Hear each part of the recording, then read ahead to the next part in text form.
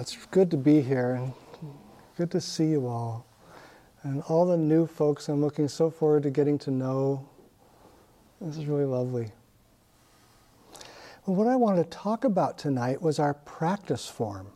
And one of the things we've discovered since the pandemic came is our practice form has gotten kind of weird because we have had this way of doing things that we've known about, but with going to Zoom and coming to hybrid, it's much more difficult, much more challenging. So I wanted to come back and talk about practice form and its role, what it does for us. Why should we even care about this? Well, that's what I'd like to talk about tonight. Our practice was developed over a very long period of time. Since the time of the Buddha, almost 2,600 years ago, people have practiced with this practice form or something very similar, and it's been very effective. So it was the gift of our ancestors. And I imagine it developed bit by bit over time because they found out what worked and what didn't work. Now, it often seems odd, this practice form. Why do we do it this way? So let's start outside that door. We are surrounded by a practice form in our life. It's the way we do things in our culture. We don't think of it as a practice form, but it really is a form of practice. We all have agreed, either consciously or unconsciously, to do things a certain way. So, for instance, we all decide that the right thing to do is to go to school and study hard and get a good job, marry the person we love, have children, live in a house with 3 bedrooms and 2 bathrooms, have at least 1 car. All these things, right? These are all the norms of our life. And we can think of them like a practice form. What that practice form points us towards in the world outside this door is personal satisfaction. We believe that if we do it that way, we will be personally satisfied. We will find a life that is meaningful and important and recognized and valued by others. So there's nothing wrong with these practice forms. We could debate whether or not they're good. They're usually good for the majority, not so much for the minority, but that's another talk. We also have this practice form in here, but it points us to a fundamentally different thing than the practice form that's out there. So while that practice form is pointing us towards individual satisfaction, this practice form is pointing us towards liberation, towards freedom. That's the stated or unstated promise of the Zen practice form, just like the unstated or stated promise of the form out there is that we will be satisfied with our lives. We will honor our individual natures. Now, often we come into a new practice form like a Zen practice form and we look at it and we go, well, now that's weird. Why do we do it that way? So you might have yourself having thoughts like, well, that doesn't work. That's kind of dumb. Or how about, I don't like doing that. Yeah, all this other stuff is good, but that one, I don't like to do that. Or maybe someone in the Sangha tells you that this is what to do, and you go, yeah, try and tell me what to do. I'm not going to do that. Yeah, and this is all okay. It's all okay to question these things. But we might waste a lot of time if we get stuck there. I know I did. When I first came to the practice form, I went, no, that's not what I want. That's not going to work. I don't like that. And I wasted a lot of time. So one of my hopes for this talk is that I can convince you not to do what I did, which is waste a lot of time. And each of us has to decide when you encounter this practice form if that works for you. It doesn't work for everybody. If it did, there'd be a lot more people in this room. But there aren't. It works for some of us. And if it doesn't work for us, then we can say, that's not for me. And there's lots of other practice forms that can point us towards freedom and liberation. This isn't the only one. But if it does work for us, we have to really give ourselves to it, or it won't do its work. One of my teachers used to like to say when people would question the practice form, well, we offer apples here. And if you like apples, we've got apples. Now, if you want oranges instead, we can help you find oranges, but we're not going to start offering oranges here. And I think that's a really good way of explaining it. We offer apples. This is how we do it. You know, for me, it was almost accidental that I fell into this form. I had a friend who was practicing in this tradition, and I got interested, and I said, okay, I want to go see that. And I went, and I never left. It's kind of accidental. So if you do decide this is the form you want to practice, please give yourself to the form. In a real sense, we take refuge in the form. And the form functions like a kind of a container that shows us our rough edges. We're going to bounce against those walls again and again, and it's going to kind of wear us down over time. And in many ways, our practice form is a refuge because it protects us from doing things that ultimately harm ourselves and others. I remember when I was getting ready to take the precepts in a formal way, and I had been looking at these precepts, and the things that I looked at all were, I can't do that. I can't do this stuff. I can't eat meat. I can't tell lies. I can't do all these things. And it felt so restrictive to me until this one moment when I was actually taking the precepts in a formal ceremony. And the line, I remember the line, it just I vow to speak truthfully with words that inspire confidence, joy, and hope. And at those words, I slipped through the hourglass. I came out the other side and I realized this form protects me. It doesn't restrict me, it protects me. If I'm not telling lies left and right, I don't have to worry about what I said to this person or that person. I don't have to guard myself that way. I'm free. Free. So please just jump into the river of form and allow it to carry you. Even if you don't understand why or what it is, just jump in. Well, let's talk about what our practice forms are. Now I've got a little preamble there. We sit together on Tuesday evenings. When does sitting meditation start? When does it start for you? There's no wrong answer. Don't worry, I'm not testing you.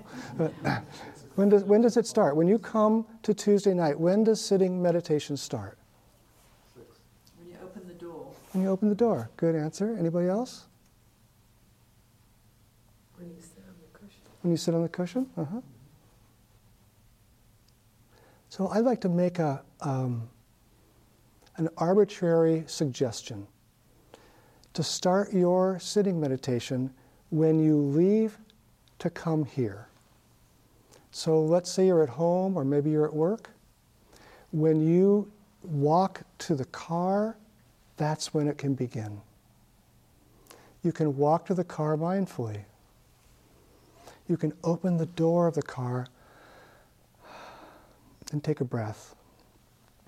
You can sit down on the seat, and before you turn the key, you can remember that this car that you're about to start is a miracle of engineering. It's going to take you from there to there, hopefully safely, but it could also kill someone in that very same trip. So we can start our meditation right there. And then when we arrive here, we can get out of the car, we can walk mindfully to the door, we can open the door, as Sarah said, take a breath. We can plan our trip so we arrive here 10 minutes before the sitting starts, so that when sitting starts, we are fully able to enjoy sitting. We don't sit down with our heart racing because we ran out the door and had 6 other things we had to do. We had to put the dog in the backyard and all those things. No, we can start our meditation then, so by the time we actually sit on our cushion, we can benefit from it. We don't waste half our time just stilling our heart. So you might practice with that. See what is the right time for you to arrive here and start your meditation. Maybe it's after you've come through the door and you see the Sangha and you remember to stop and put your hands together and bow. This practice form of bowing is saying, together with all beings, the Buddha nature in me recognizes the Buddha nature in you. The very best in me sees that there's the same very best in you. That's what this means. So maybe that's when it starts for us.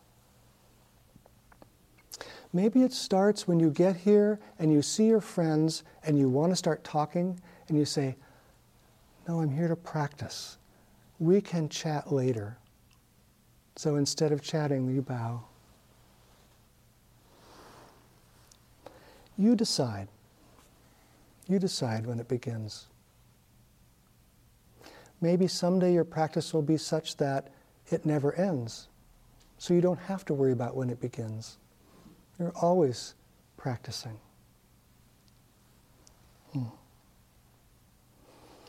So when we do arrive at our cushion, what do we do? Why do we sit? Well, I believe that over the millennia, people have discovered that sitting meditation is the very best way to train our minds to become liberated and free. The very best way. So we've inherited that wisdom from our ancestors, and we can practice the form that they've offered us. Now, I want to say a little bit about what sitting is not. Sitting is not thinking. It's not planning. It's not ruminating about what your brother said to you when you were 6. It is letting go of all those things so that we can be present with this moment right now as it is. We have plenty of time for thinking, and plenty of time for ruminating, and plenty of time for arguing with our brother. We don't have to do that on this precious moment that we have on the cushion, surrounded by the Sangha and the energy of the Sangha that makes it possible for us to go deeper than we would by ourselves.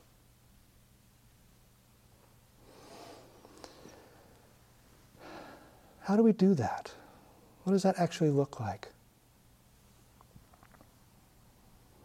There's a great sutra by Dogen, the Japanese Zen master, where he talks very specifically about what it's like to sit on the cushion and what to do. And he offers some very specific direction for us. One of the first things we do when we sit down is, if it's possible, to sit on a cushion. And it's not possible for all of us, especially if we didn't start this when we were young. It's pretty hard if you started this when we're 60 years old to bend our legs in a lotus position. But if it's possible, I really recommend that you try sitting on the cushion. Even though it might be uncomfortable at first, maybe you'll get used to it. If not, don't torture your body. But one of the reasons why it's really nice is because when we sit down on the cushion like this, we can have 3 points of contact with the earth. Our bottom, our sitting bones, and then our knees if we're in full lotus, or in my case, I'm sitting in a half lotus position, so I have one knee, and then this kind of hybrid thing hanging out here, partly on my foot, partly on my knee. But that, if you notice, like there's a tripod right here in front of me. Tripod is the most stable position. 2 doesn't stand up. 4 is less stable than 3. So if you have this possibility of sitting with 3, it's very stable.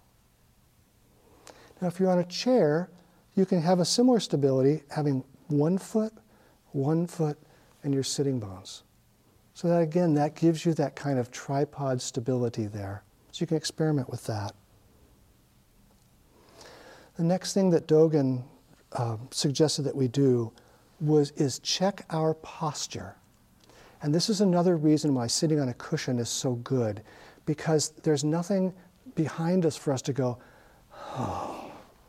onto, right? And slump into. We're required to sit in good posture. And what is good posture?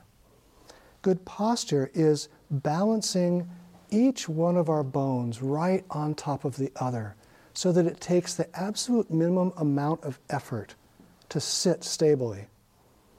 So our hips are here, and our spine begins to balance on our hips, each vertebrae balanced. Then up into our neck, our skull balances right there on top. And the way Dogen suggests we test this is once we sit down, to rock a little bit left and right until we find that balance point that's just in alignment with the gravity of the earth. And then do the same thing forward and back until we find that balance point, so that everything is in harmony with the gravity of the earth. And it takes so little effort when we do it this way. It's really quite nice. Now, once we find our posture, Dogen also suggests that we sit with our hands in a mudra like this in our lap, touching our thumbs together. And the reason this is, when you're aware of your thumbs touching just lightly, not pushing hard, not opening a space, it's another mindfulness bell for us. When we notice that, in my case, sometimes my thumbs end up pushing against each other and they get tired, or the blood goes out of the end of my fingers, and I realize, oh, I'm no longer mindful. And I'm reminded to come back and just feel the thumb tips touching. And then he suggests that we hold our jaw in a relaxed way with our mouth closed and our tongue on the roof of our mouth right behind our front teeth.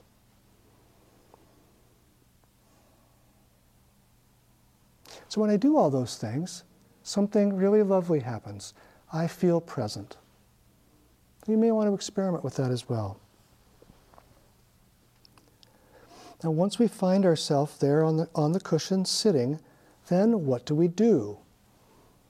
I said, well, let's not think, let's not ruminate, let's not do all those other things that we do while we're going through daily life, but what do we do instead? And I'd like to just make a couple of suggestions that we might use to anchor ourselves in the present moment. Each one of these I could expand on in great length, so I'm just going to kind of mention them just really briefly. But these practices form an anchor for us. And the anchor metaphor, if you're a boater, you know that if you drop an anchor over the side and you set that anchor in the bottom, that even when the current comes and wants to sweep you away, you've got this anchor that won't allow it to sweep you away. Without the anchor, you would sit there and you would think, I'm just sitting in one place, and you realize you just bumped into Lopez Island, right? And so we need an anchor. So one of the wonderful anchors we can use is simply becoming aware of our breathing. Take a breath right now. Take a breath in mindfulness.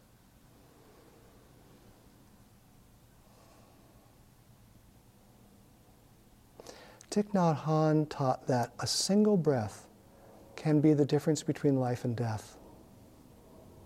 That it can bring us from doing something very harmful to ourselves or others and change that into peace and freedom in one single breath.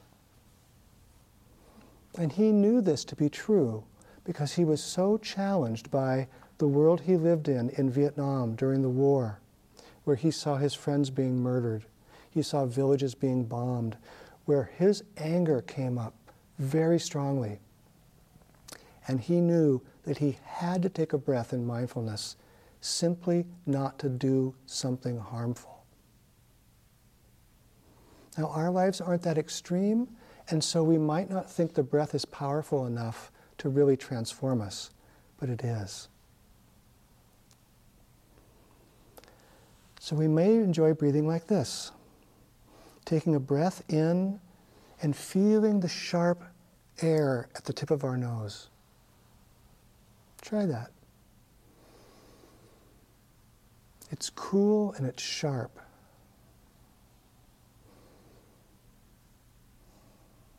And then the out-breath, warm and moist, taking the fluids out of our body.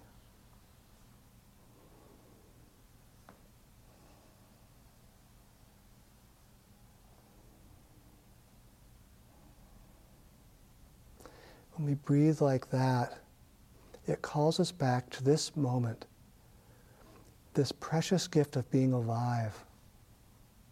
You know, these cedars and these maples outside, they're making this very air that we're breathing. And when we breathe out, we're giving the gift back to them by breathing out what they need. We're alive. Not as those separate individuals who are seeking satisfaction with the practice form out there, but we're breathing as an interbeing in our practice form. It's so lovely.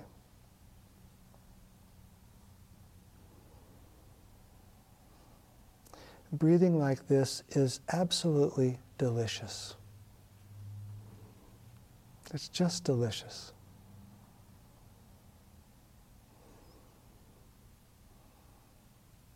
So we can anchor ourselves with the breath. There's a few other practices I'd like to mention, and I've talked about these practices in other talks that are on our website, and you might want to listen to those if you'd like to explore them a little bit more. But one of the other important anchoring practices we might have is counting our breaths. So if our mind is really busy, it's easy for our mind to want to run after whatever thought comes up. So we might get one of those delicious breaths in and out, and then we start to think, did I turn off the burner on the stove before I came here? And before we know it, we've run off and the bell. Oh. Yeah. Ask me how I know that. I've been meditating for 40 years and I've run away a lot. So counting our breath can give us a kind of concentration. Concentration is awareness stretched out over time. And so counting our breath can give us a kind of concentration that helps us stay here once we've arrived here. So we might do something like this. A breath in and out.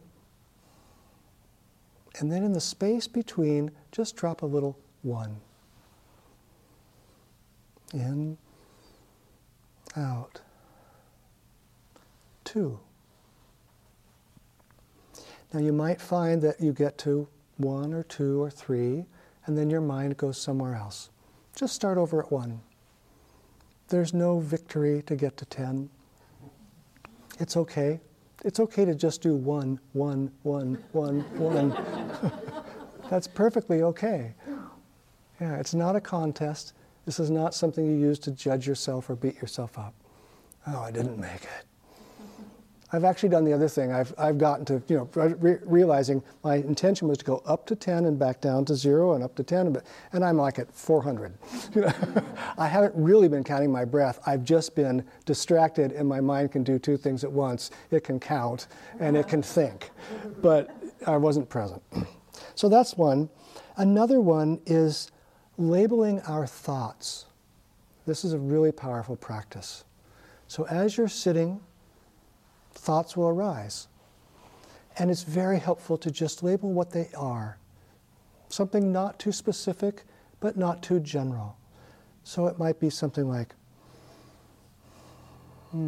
judgment, planning. And I found that when I do that, when I just simply notice what thought has come up and I give it a label, it takes away its energy, and I can come back to following my breath. Well, you might experiment with that. There's a talk about that because it's quite an involved practice in itself. But those are some of the things we can do on the cushion.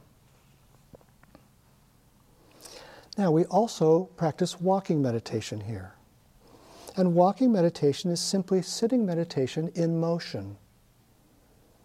It's not a break from our sitting meditation. It's actually extending our sitting meditation into our daily life in a really natural way.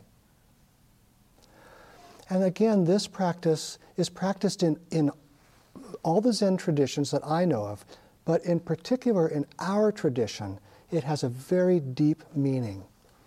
And this is another one that Thich Nhat Hanh brought to us, and it was another of his lifesavers. Thich Nhat Hanh was exiled from Vietnam when he left to participate in the Paris peace talks. Neither side trusted him because he wouldn't take sides. And so they wouldn't let him back in the country. And he suffered terribly. It was a very low point in his life, very dark, because he wanted so badly to help the people that were suffering, and he couldn't get home to do it. And his suffering was so bad that he made a promise to himself, I will not take another step until I can take that step in freedom.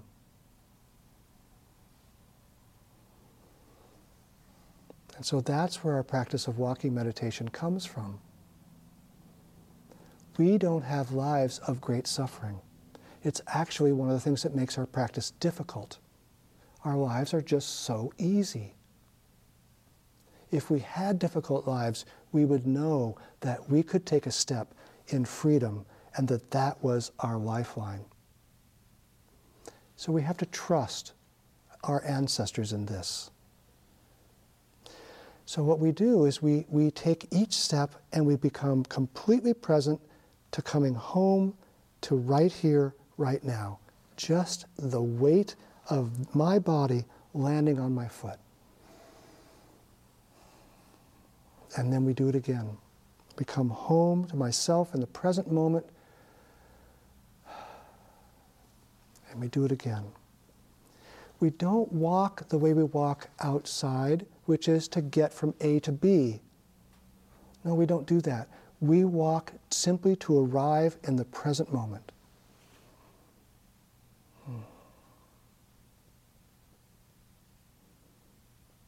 One of Thay's poems, he says, there's nowhere to go and nothing to do.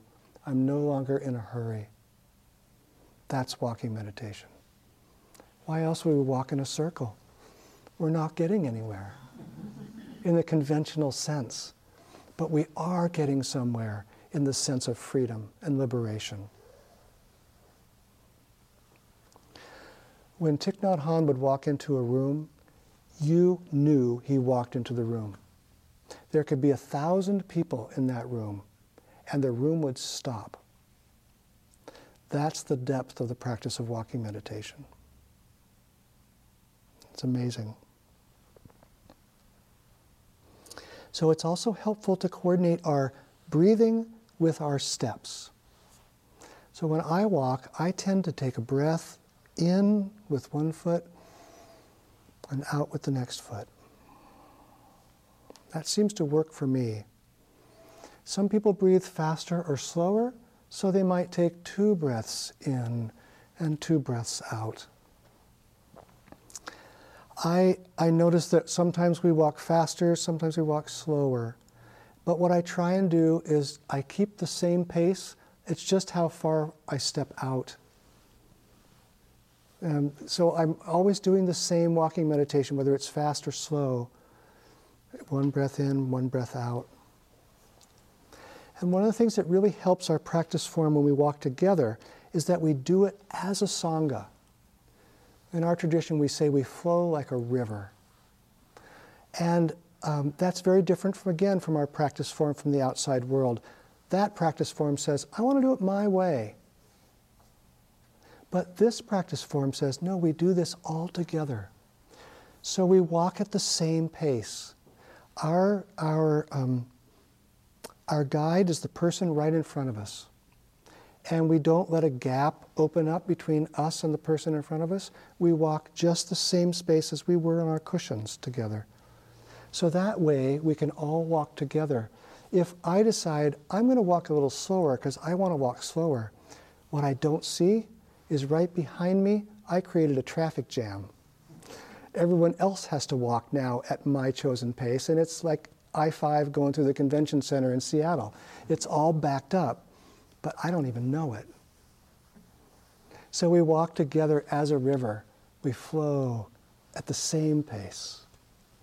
And we listen for the bell to tell us what to do. So that's sitting and walking meditation. The last part of our form that I'd like to talk about is our bells. And the bell is far more than a timekeeper. That's one of its jobs, but that's its least important job.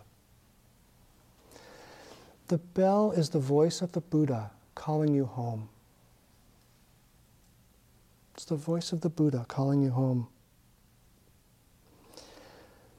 Listening to the bell is a very, very deep practice, especially once we realize that it's the voice of the Buddha calling us home. We have in our tradition something called gathas. They're little poems that we use to shift our mind into the mode of liberation instead of distraction and busyness. And we have one of those for listening to the sound of the bell. Listen, listen, this wonderful sound brings me home to my true self.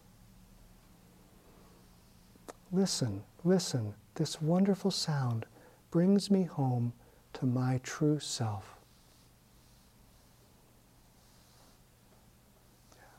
And what is your true self? Your true self is that Buddha nature, that awakened nature that all of us share. All of us right now are Buddhas. We just don't know it, but we are. And so the bell is the voice of the Buddha calling you home to that very awakening. So you might try that gatha. Listen, listen, this wonderful sound brings me home to my true self. Now the timekeeping role is also important because it helps us move together as a group, flow as a river. So we have bells to tell us this is coming and that's coming. So the first bell we'll encounter when we show up is a bell 5 minutes before sitting meditation starts. And that bell reminds us to prepare for sitting meditation by taking our cushion, slowing our momentum, sitting down, beginning anew. And then you'll hear 3 sounds of the bell, and that is the beginning of our sitting meditation time. Followed by 2 sounds of the bell at the end. Now you don't have to know these things because since we're flowing as a river, if you don't know what things mean, just wait for someone else to lead you and it'll be okay. And I think what we'll do, since there's a fair number of new of us for a while, it's really nice for the bell minder to say, at the sound of this bell, we'll all stand, so that we all know. And then as we really get comfortable with that, then we'll know that that's what that bell is. I think that's much kinder than us looking around going, oh, what does that mean? What am I going to do? Yeah? And then as a Sangha, when there's enough of us that really know, then when new people come, then they know they can just flow with us. We don't have to explain everything. But since we've had a lot of new folks recently, I think it'd be really a nice practice for us to say, And now at this bell, we'll turn and begin our walking, whatever it happens to be. So I really want to empower the leaders to don't hesitate to speak up and express that kindness by saying, here's what's happening. And then we'll know when to stop doing that. So since we're trying to figure out how to do our walking meditation, I won't even try and explain the bells for that at this point, because we're trying to figure out how do we do this with hybrid and with this room, and so we'll work out our way. And as we do, the practice leaders will let us know if we've made changes. But it's evolving. Our ancestors never had this to deal with, right? They didn't have any of this. You showed up at a monastery or showed up at the temple, and that did that for millennia. So, okay, so I've talked enough. I just want to come back to the main point here. And the main point is this. We have a practice form for our life in the larger world. And that practice form points us towards a kind of personal gratification. But this practice is not about personal gratification. This practice is about liberation and freedom. And a great deal of that realization of liberation and freedom is realizing that we are so much more than an autonomous individual who needs to choose everything for themselves. So our practice form points us to the deep truth of our own Buddha nature and to our own liberation. And so my hope for all of us is that we will take refuge in the form, that we will hold the form with clarity and intention, not too tight. If you hold the form too tight, you turn into sort of a stick in the mud, sort of like judging everybody. And if you hold it too loose, you don't have the benefit of what this form does for us. So let's find that way to be just like our sitting posture. Upright, solid, dignified, but not rigid and tense and held in a kind of judgment and anger. So let's find that balance with our practice form so that we benefit from it.